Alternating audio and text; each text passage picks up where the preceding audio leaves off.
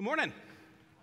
It is so good to be with you today in a non-ridiculously hot Sunday, and I am excited about this passage because it's short, and yet we're going to cover a lot of passages and verses from multiple books of the Bible today. And so, just so you know, we're big on the DIY bulletin where we have you fill in things, we have you take notes. And so we don't ever put the name of the sermon, not just because I don't come up with the name until Saturday, but we don't ever put the name of the sermon in there because we want you to fill it in. And just so you know, the sermon's name today is Don't Stop Believing.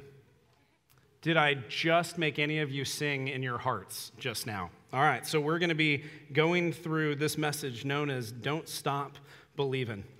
We're in a series called In Jesus' Name, Amen, where we're walking verse by verse through the book of John, and we started in February of 2018, and here we are in chapter 9. And we take breaks, but we want to go through the entire book of John because, as John says in chapter 20, he wrote this, the Holy Spirit spoke through John and wrote what we know to be true of the Gospel of John so you could know that Jesus is the Christ and you can have life in his name. And so today we're going to conclude the story, not necessarily the story, but the chapter 9 of John, where there was a blind man who Jesus came and he healed.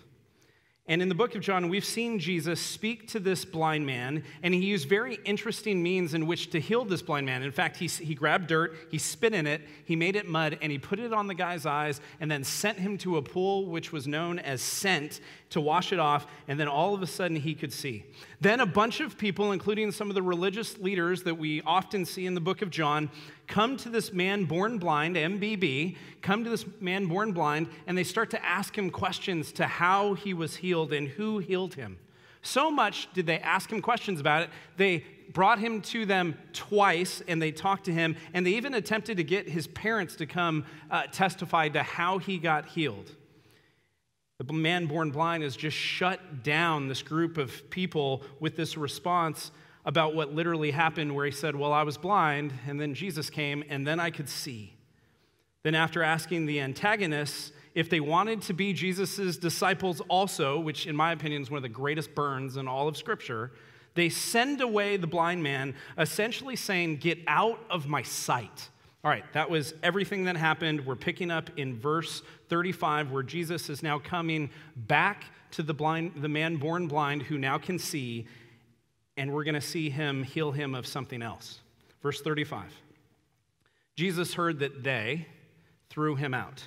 That they had thrown him out, and when he found him, he said, do you believe in the Son of Man? There's something really special about this that I don't want us to miss. It said that Jesus heard. Someone was sharing about what had happened to this former blind man, and Jesus came to him. He found him. He pursued him. And what does Jesus do? He asks him a question, but he asks him a messianic question. He asks him a justification question, a salvation question. But as we say often, as we've been studying through the book of John, Jesus never asks a question out of ignorance. He asks a question to expose something in the hearer's heart. And I want to point out something that I'm sure most of us already know this, but it's important to cover this and say this because I don't want us to miss this. This man born blind who now could see, he did not heal himself, church. Nor did he find Jesus, but Jesus came to him.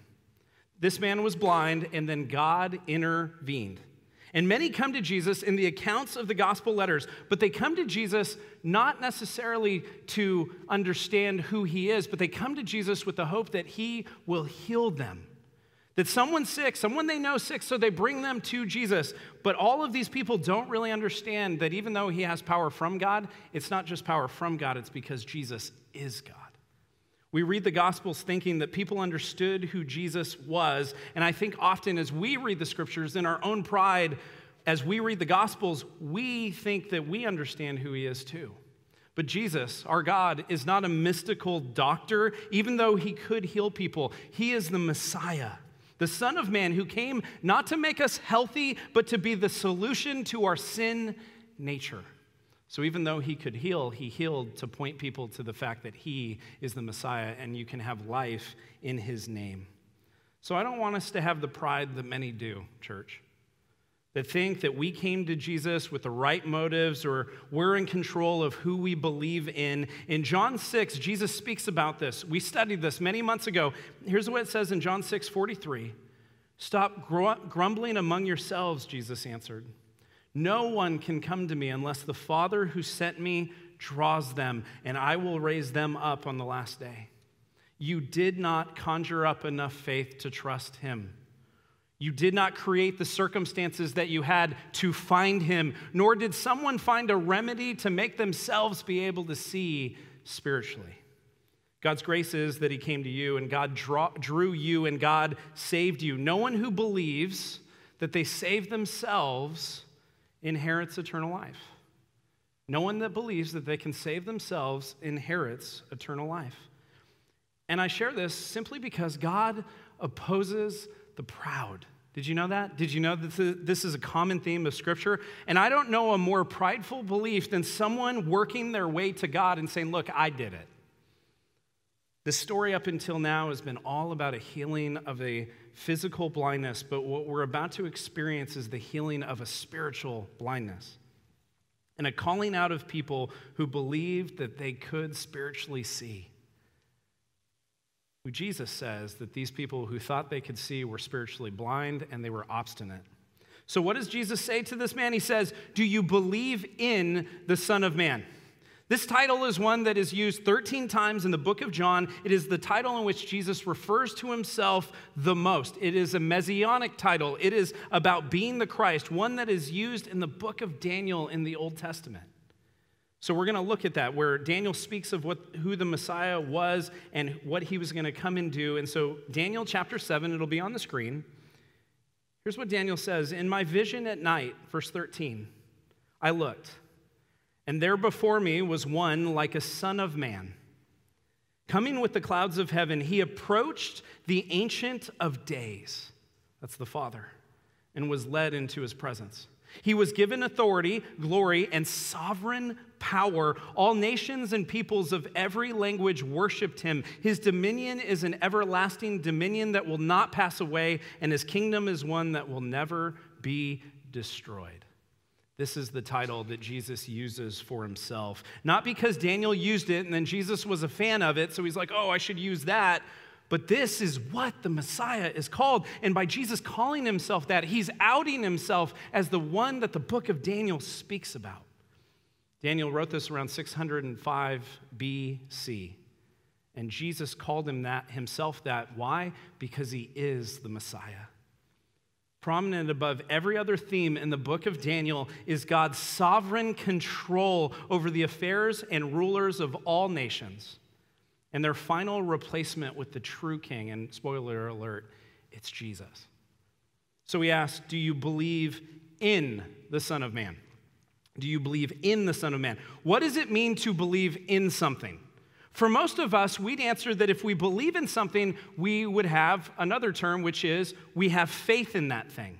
And having faith in something, we neutralize in today's culture because we think we can have faith without ever really trusting something. We think we can believe in something without ever putting any actual stake into it. And I'd like to contend that this is why many people claim to be Christians, but if you look at their lives, it looks like their belief in Jesus does not make a lick of difference in the way that they live. So let me illustrate this simply. I need a volunteer. Who wants to be my volunteer? No. Come on, keep trying. I need a guy. All right, John. Oh, man. All right. John was in first service, so he knows what's about to happen. So, come on. No, you're good. You're good. I can handle this. So, all right. So here's how we simply describe this. The idea is that if you trust something, if you really believe something, then you do something with it. It leads to an action. Action is manifested. And so, John, you've been here for almost 6 months. While you've been here, I've gotten to get to know you a little bit better. And because I'm one of the pastors of this church, I'm one of your pastors. John, do you trust me? I do. Awesome. Would you turn around? Would you fall back? Oh, yeah.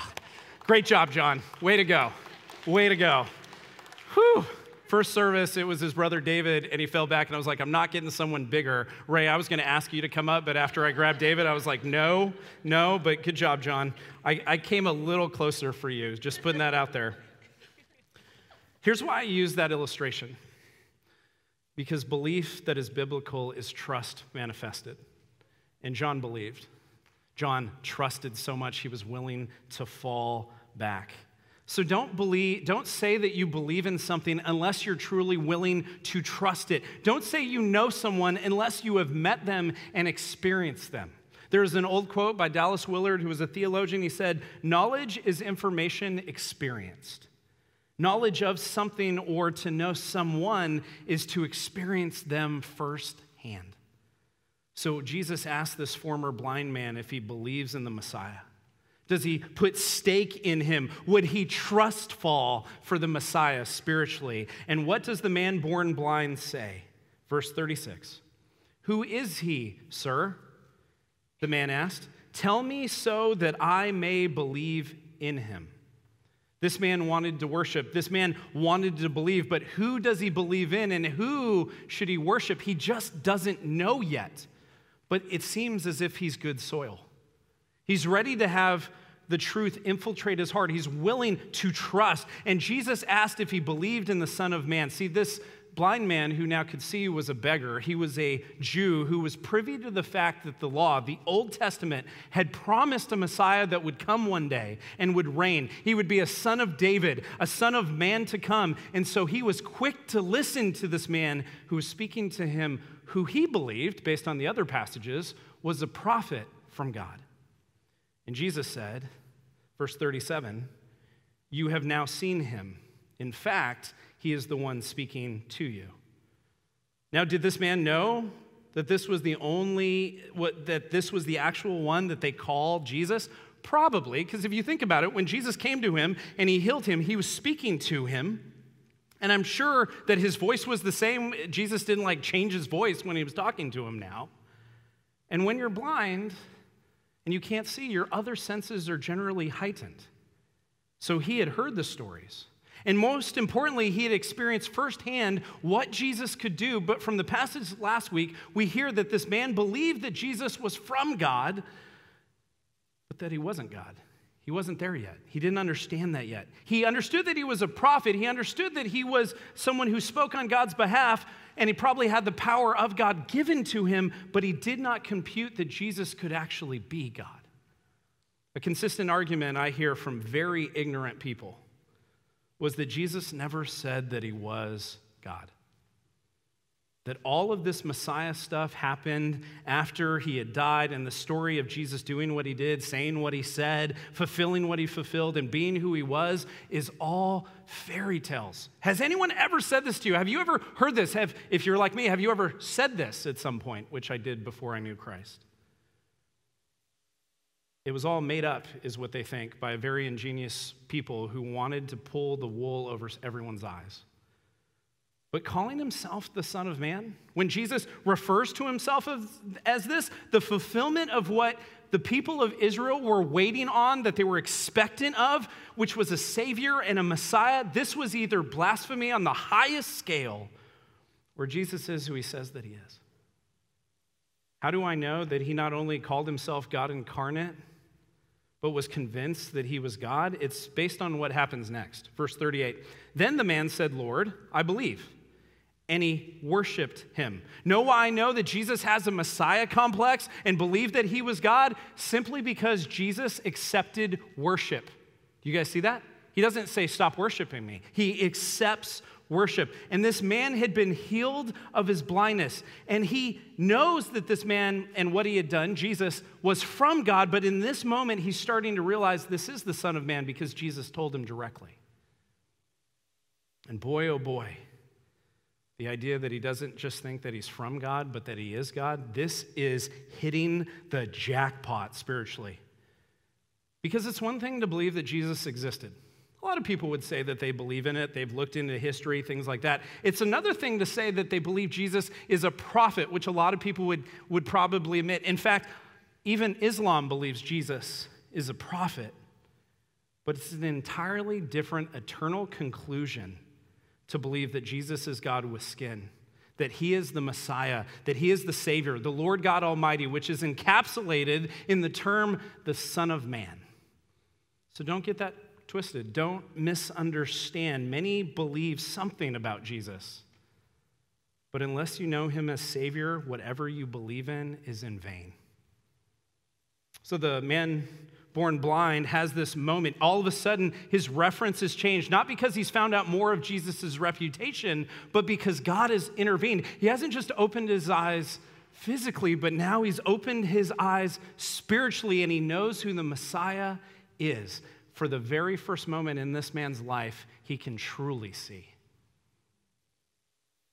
Do you remember the day that you first believed? If you are a Christian in this place, if you've committed your life to Jesus Christ, do you remember that moment when you first believed? Where Jesus first made himself known to you? I'd been attending a church. I was 19, and I had a pastor and a girlfriend's father who both were talking to me about Jesus, investing in me. And I just turned 20. I hadn't been 20 for very long.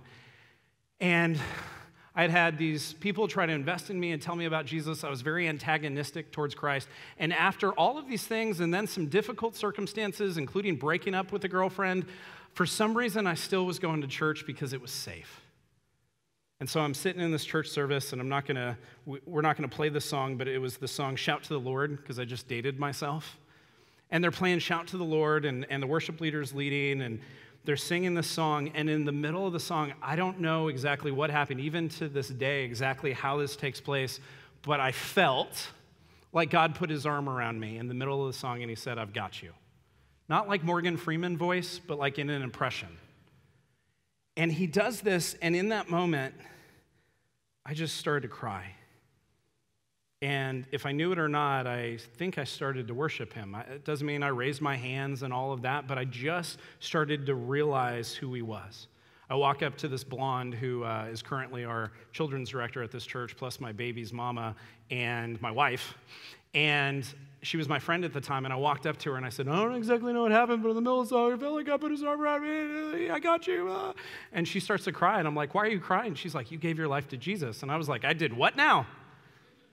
And the very next week, I got baptized, and I started to follow him. And boy, oh boy, did I not really understand all that I had signed up for. But I remember that moment when I first believed. And I want to encourage you, if you have that moment, if you remember, it doesn't have to be in a church service. Maybe it was at bedtime with your parents, and your parents were like, you don't want to go to hell, do you? No, I'm just kidding. Don't use that. Don't use that. But maybe you were with your parents, and your parents told you about Christ, and God opened your eyes. Maybe you were going through some circumstance where you were on your back, and all you could do was look up, and God opened your eyes. There is something incredibly important about remembering that when it first happened. I don't ever want to forget that moment when I first believed. So do you remember the hour you first believed? Do you remember when your eyes were first opened? I remember when God first opened my eyes to see him, and here's the truth. I knew very little theology. I just knew that I was once blind spiritually, and all of a sudden I could see Jesus for who he was. I was once dead, but then I was alive. I was once lost, but then I was found. And it was all because God, in his immeasurable grace, decided to intervene. And coming to Christ, having my eyes opened spiritually like the blind men, meant that I was no longer dead in my transgressions and sins as I once was. I was made alive in Christ through his grace, through his peace, through his intervention. And it made me a worshiper. It made me someone who had a heart to want to worship God. And that meant that I no longer needed to worship myself.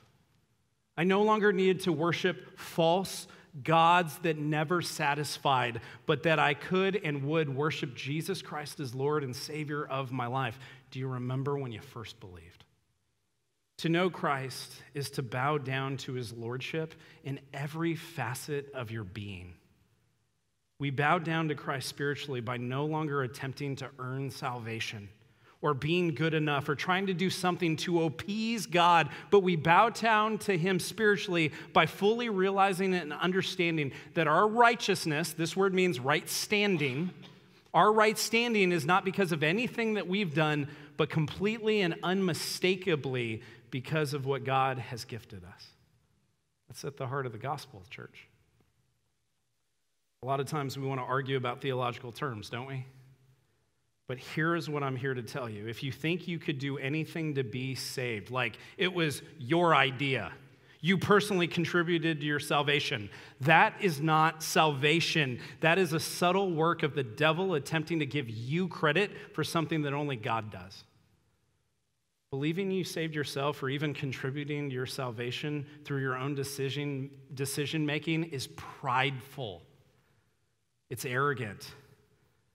And if you read Scripture, you see that God has a specific feeling towards arrogance. At the beginning of the Sermon on the Mount, where Jesus has been traveling, he's been healing people, his reputation is preceding him, there are people following him. He goes to this mountain, and he's at this mountain, and he has his disciples, not just the 12, many others that have been following him. And there's this great crowd of others that are there to listen to him. And he begins to teach, and he teaches not only his most popular sermon, but probably the most popular sermon ever preached in history. And what I hate that happens when I hear people preach the Sermon on the Mount is we've turned it into, how can you have 10 ways to be a better person?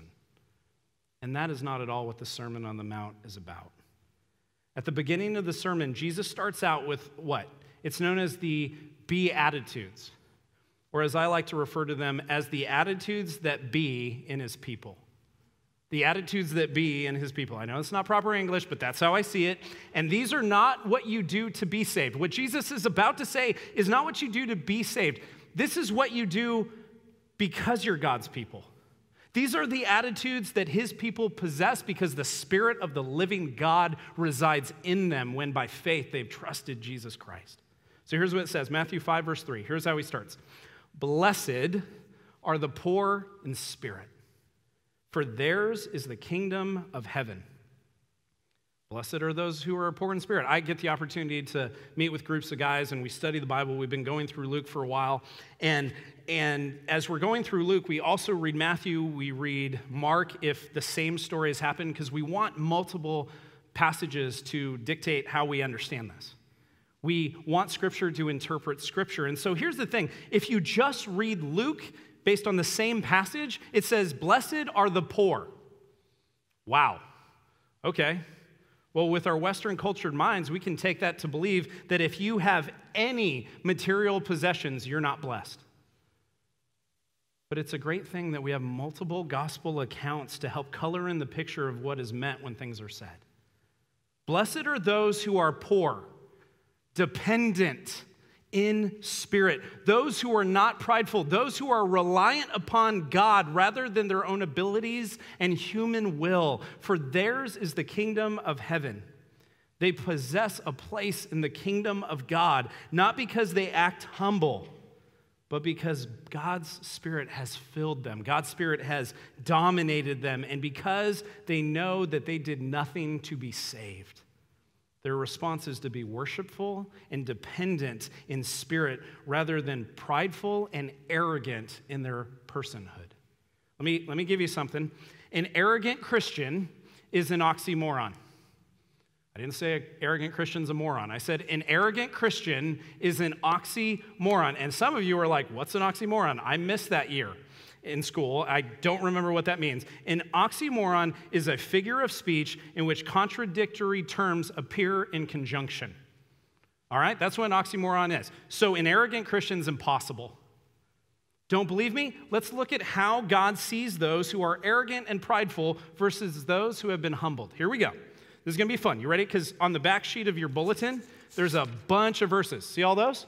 We're about to walk through a bunch of them. Here we go. Psalm chapter 138, verse 6. Though the Lord is exalted, he looks kindly on the lowly. Though lofty, he sees them from afar. Proverbs 3:34. He mocks proud mockers, but shows favor to the humble and oppressed. Proverbs 29, verse 23. Pride brings a person low, but the lowly in spirit gain honor.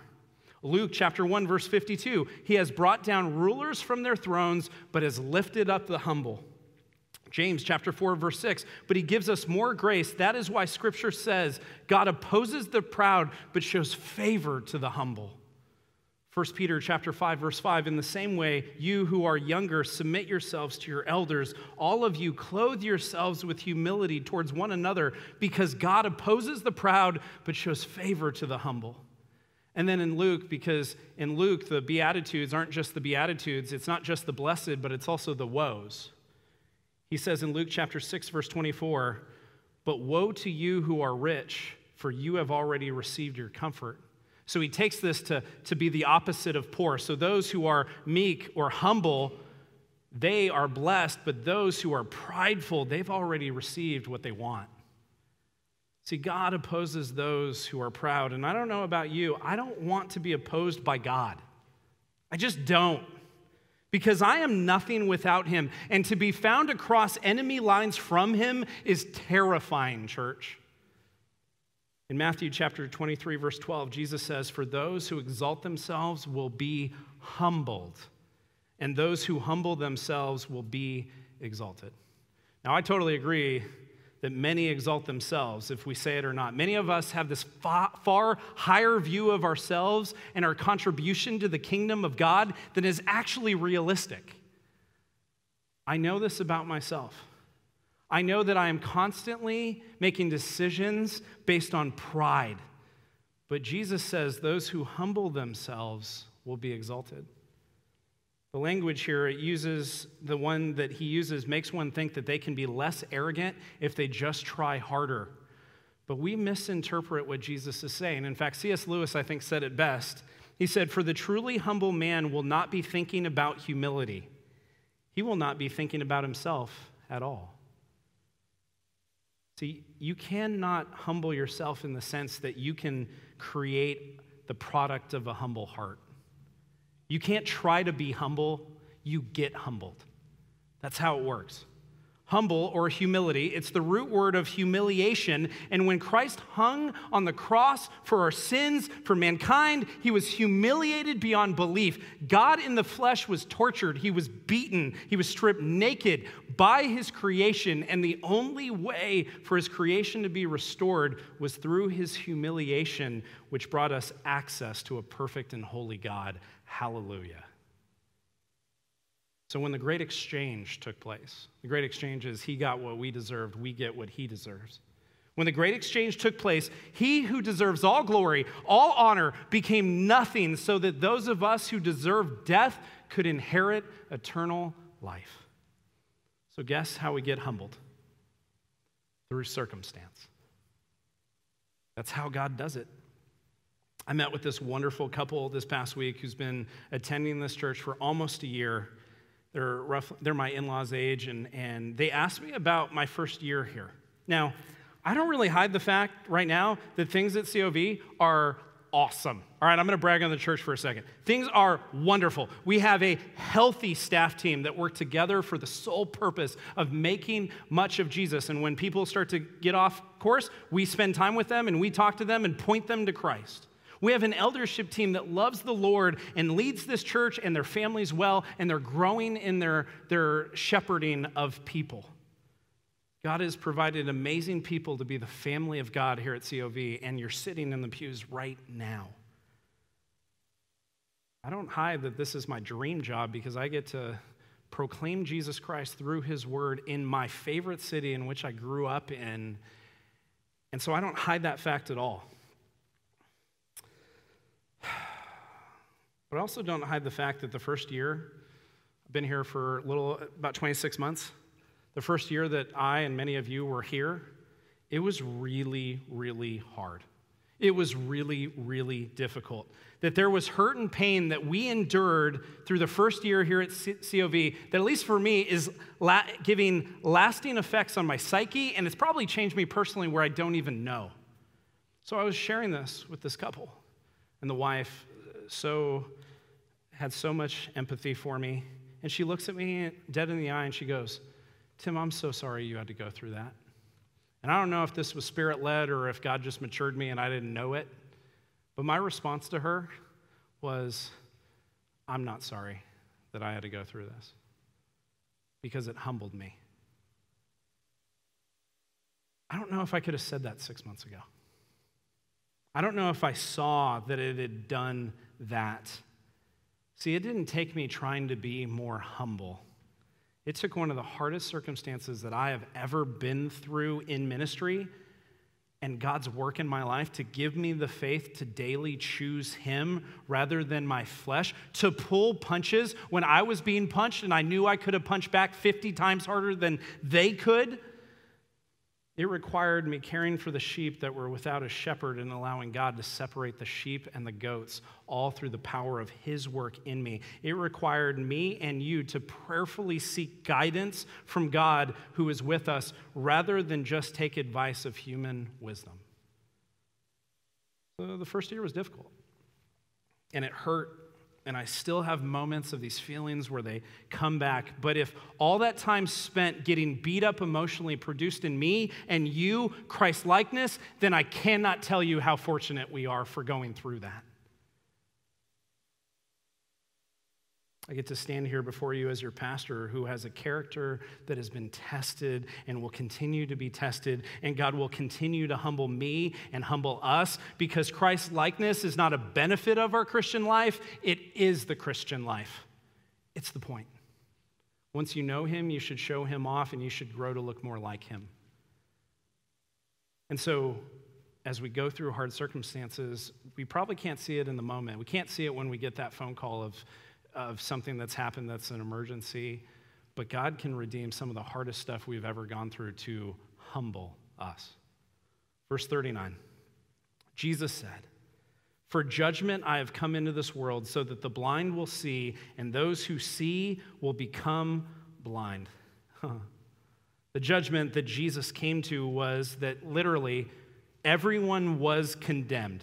Because no one is good, no, not one. But because He came as a sacrifice for the sin of the world, He comes not to condemn, but to save those who by faith would repent and trust Him. He's not the bad news, He's the good news.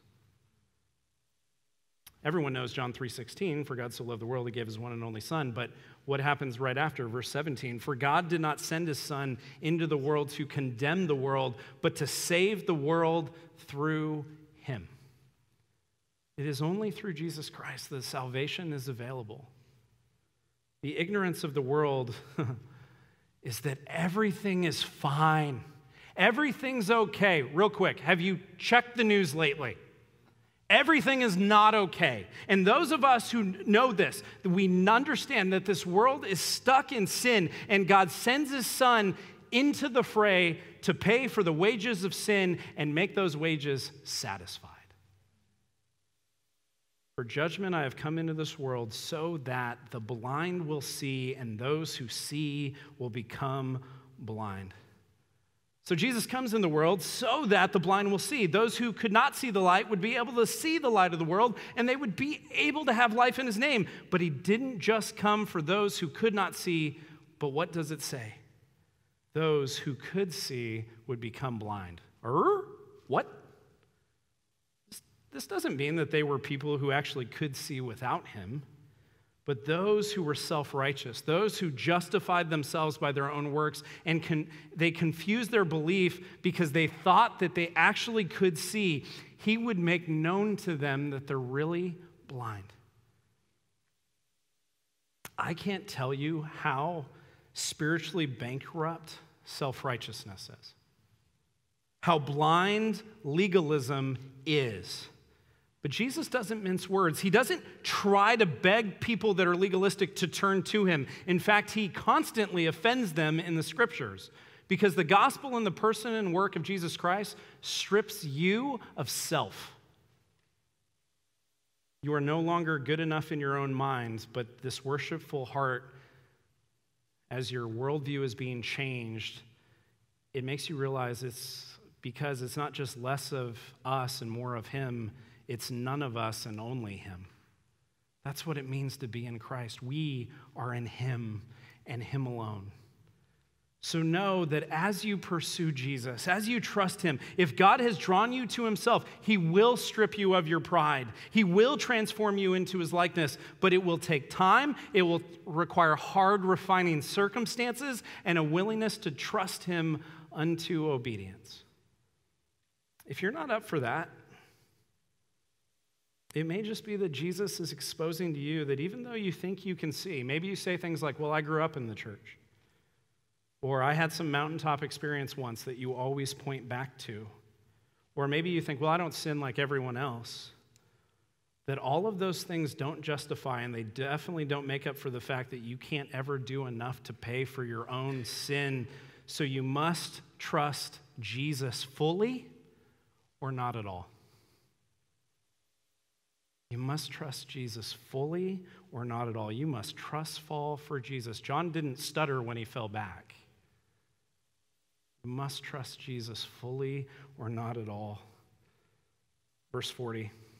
Some Pharisees who were with him heard him say this and asked, "What? Are we blind too?" Okay, talk about a setup. Now, let me tell you guys something about me. I don't want to make this about me, but hear me. I am inherently sarcastic, all right? If you know me, no, really, I am, Mike. I'm surprised you don't know that with an office next to me.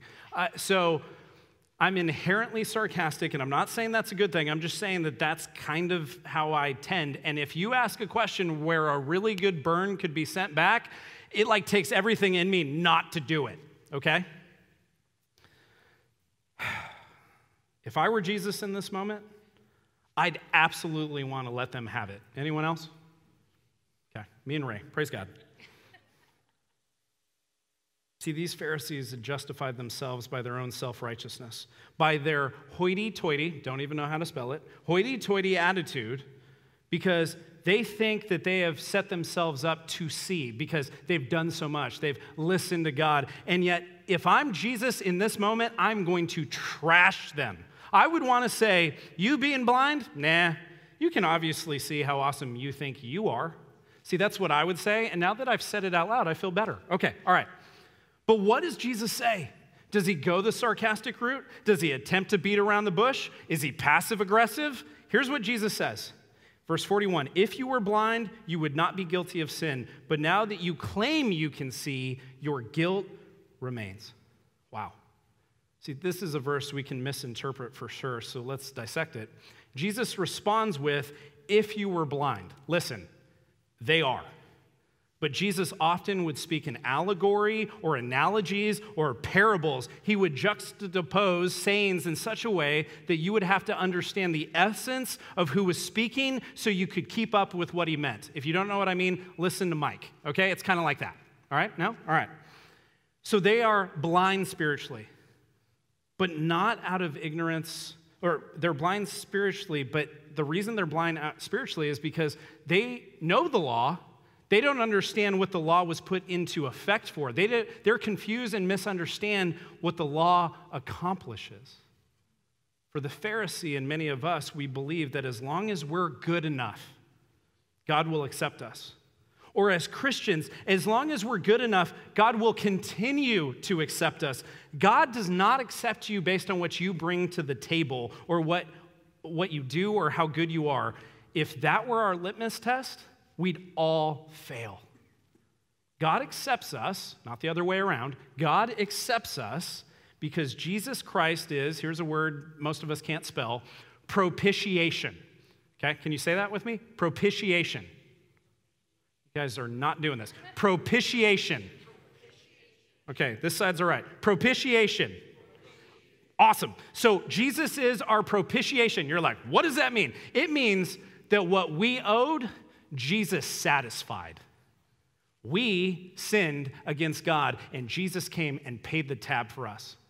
And no matter what, we do not owe more. Jesus' death on the cross and resurrection from the dead was enough. He is our propitiation. Our debt is satisfied. That's our King. He's done it for us, not because we brought anything to the table, but because he is a gracious, loving, and perfect God. Romans 6, verse 23 says, for the wages of sin is death, but the gift of God is eternal life in Christ Jesus our Lord. See, we owed our lives, and Jesus gifted us his. Not just in his death to pay for our sins, but in his perfect life accredited to us. But, and this is a big but, Sir Mix-a-Lot, we must believe. At the beginning of this passage, I said that we have divorced belief from trust. There is no such thing, stay with me, as a non-practicing Christian. Did you guys know that? That doesn't exist. There is no such thing as a non-practicing Christian. But listen to these others.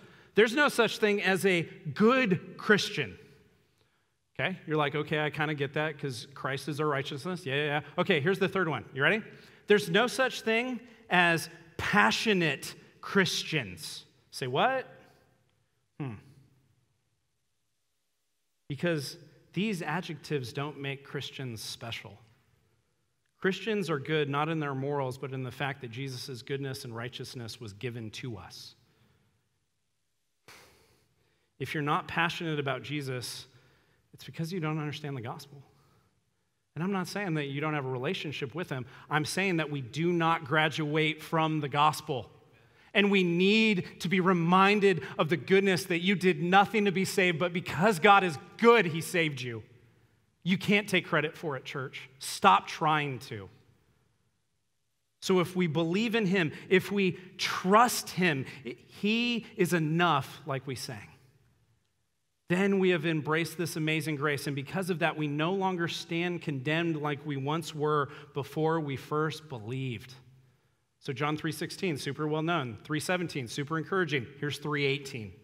Whoever believes in him is not condemned, but whoever does not believe stands condemned already because they have not believed in the name of God's one and only Son.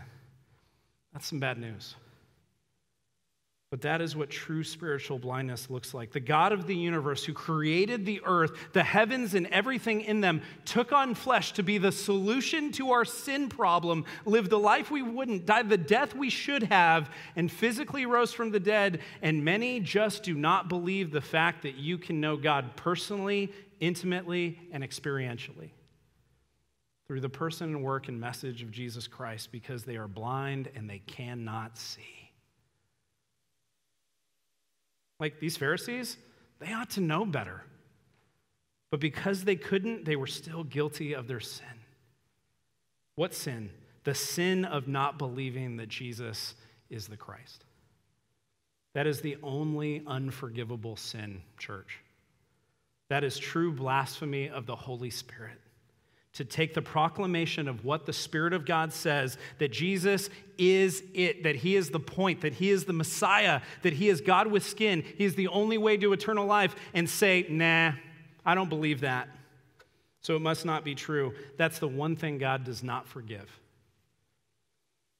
But while you still have breath, you have the opportunity to turn. While you still have breath, you have the opportunity to repent. While you still have breath, you have the opportunity to receive the grace that God has given and to change direction and to follow Jesus. And yet, for those of us who have been healed of their spiritual blindness, for those of us who have experienced Jesus coming to them, they no longer have to live in fear of death, fear of unforgiveness, because they are sons and daughters adopted by God, through God, and for God to make much of God. It's all about him. Verse 41, Jesus said, if you were blind, you would not be guilty of sin, but now that you claim you can see, your guilt remains. Unfortunately, because of the Pharisees' pride, they could not see past this. They could not humble themselves. They could not admit that they were blind. They continued to be condemned, not because of anything more than they didn't believe in Jesus and what he had done and what he would do. So, church, do you believe? Do you trust fall for Jesus? Coming to church is not a trust fall. You don't need the Holy Spirit to drive to church. Are you willing to trust him in your daily lives? Are you willing to give up those things that are not of him? And I know you're not going to do it perfectly because I never do it perfectly, but are you willing to pursue the perfect one? And are you willing to celebrate the fact that as you do, it leads to progress? Worship team, come on up.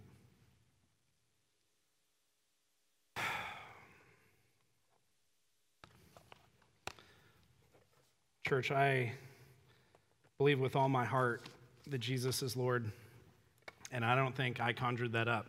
I think God did it. I think God made it so I could see him for who he is. And so today we're going to have this opportunity to give of our offerings, and we're going to worship in song, and we're going to have an opportunity for takeaways. And so I just ask you that in this time, as you're thinking through what we're singing, as you're thinking about the sermon that you just heard, would you be thinking through what you can put into practice? Because as we obey him, we grow to look more like him if we do it for the right reasons. As we pass this offering, I don't want you to feel like you have to do this, but if you are a part of this church and this is where you're growing, you don't have to, but you get to give towards what God is doing here. And so I'd encourage you to give. If you're just visiting, just let the bags go by. But I hope that all of us would take something from this message and something from this time, and that we would worship the King of Kings and Lord of Lords, who did for us literally what we could not do because we were blind. Let's pray.